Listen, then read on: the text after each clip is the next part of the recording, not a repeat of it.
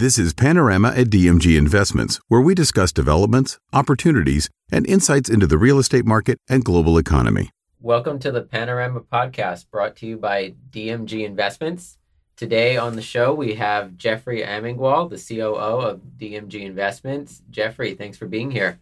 Hi, Richard. It's my pleasure. So, Jeffrey, could you start off by telling us a little bit about your background and your career in real estate? Well, it actually started quite some time ago. Started in the business doing construction throughout New York City and then on a more national and global basis. But for the past, I'd say 11, 12 years, I've been involved with real estate development, particularly with condominiums and residential properties. And that sort of evolved to where we are today, doing both residential properties and student housing, which is our primary focus. And if you could tell us a little bit about what you think are the most important areas of real estate right now that investors are deploying capital into, what would those be? It's wide-ranging.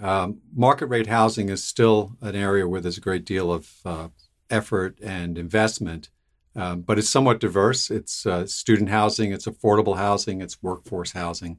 We're seeing virtually every sector being active right now. And that's because, we're coming out of COVID, things were tossed upside down, and there's a fair amount of pent-up energy and, capital that's going to be deployed at this time.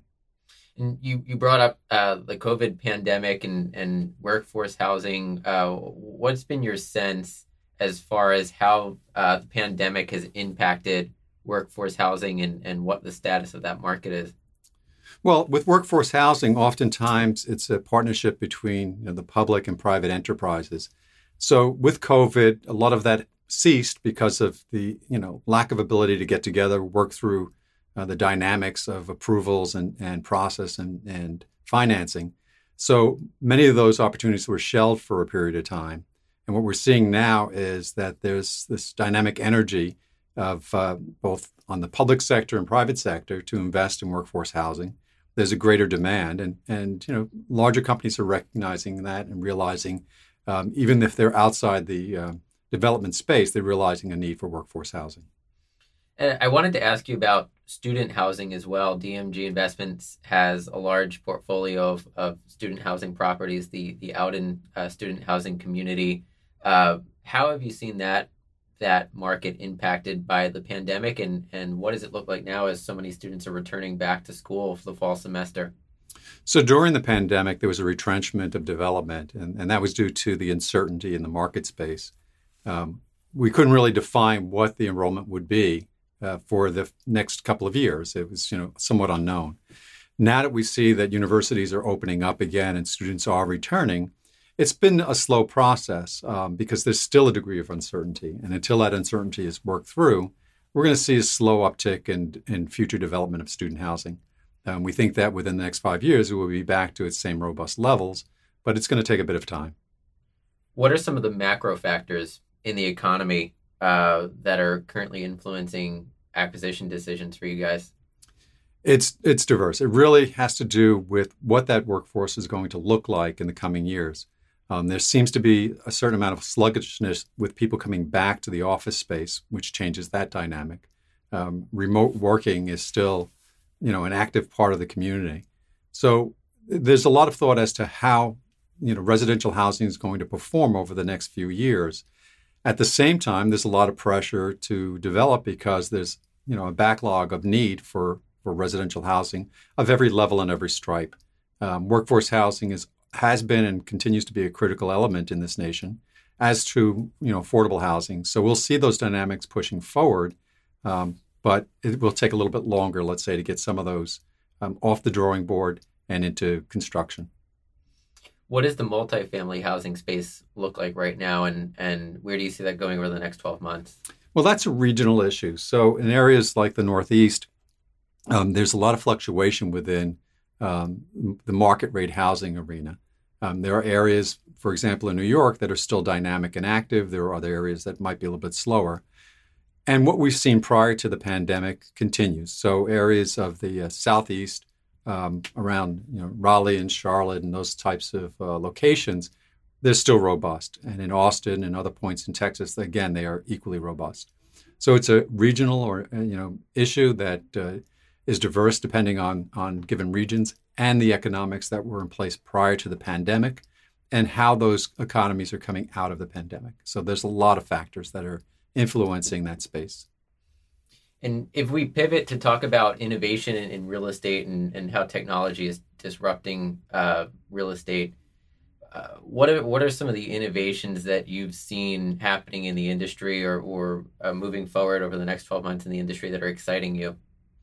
Well, I've spoken in the past about modular housing as being really the means to doing construction in the future, change over from conventional construction to modular manufactured construction. And that's true in the volumetric space where, we're building mid-rise and high-rise buildings using modular manufacturing.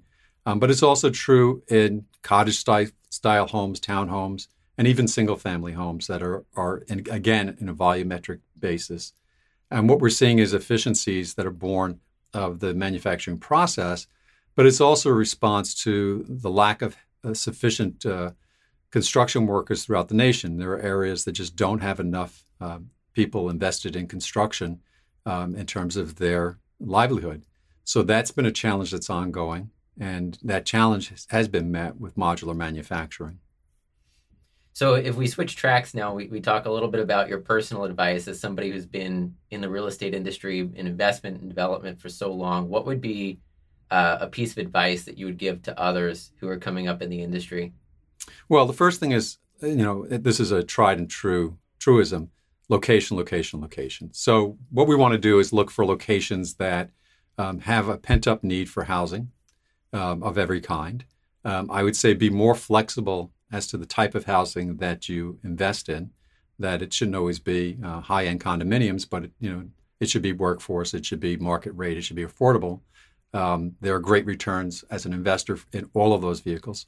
And for us, student housing has proven and continues to prove, an industry that has great returns.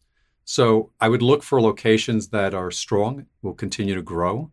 I would follow those trends carefully, and I would be sensitive to what's happening in the market space. It's not just the value of the land or the necessary returns on a development project, but it's also the ability to deliver that project on a timely basis. In some areas where you lack workforce, you may have a great project, but it may not be able to be delivered in the time frame that you need. Particularly in student housing, where delivery of student housing is really dictated by having the units completed prior to that next semester. And usually that means completing it before August. So you have to be sensitive to that. You have to be sensitive to what those investments will yield for you and what particular space you want to be in. All right. And Jeff, what's one thing about yourself personally that isn't on your resume that's an interest outside of real estate? Well, for me, it has to do with ingenuity. So, I'm a particular fan of robotics and automation, 3D printers. The technology that's now available to us as consumers is just wide ranging and allows us to sort of dabble or play in new arenas. There's nothing better than sitting down and creating something and then having it produced on a 3D printer and being able to utilize it, whether it's a tool or a toy. So I'm fascinated by that technology. I'm fascinated by the sciences behind it.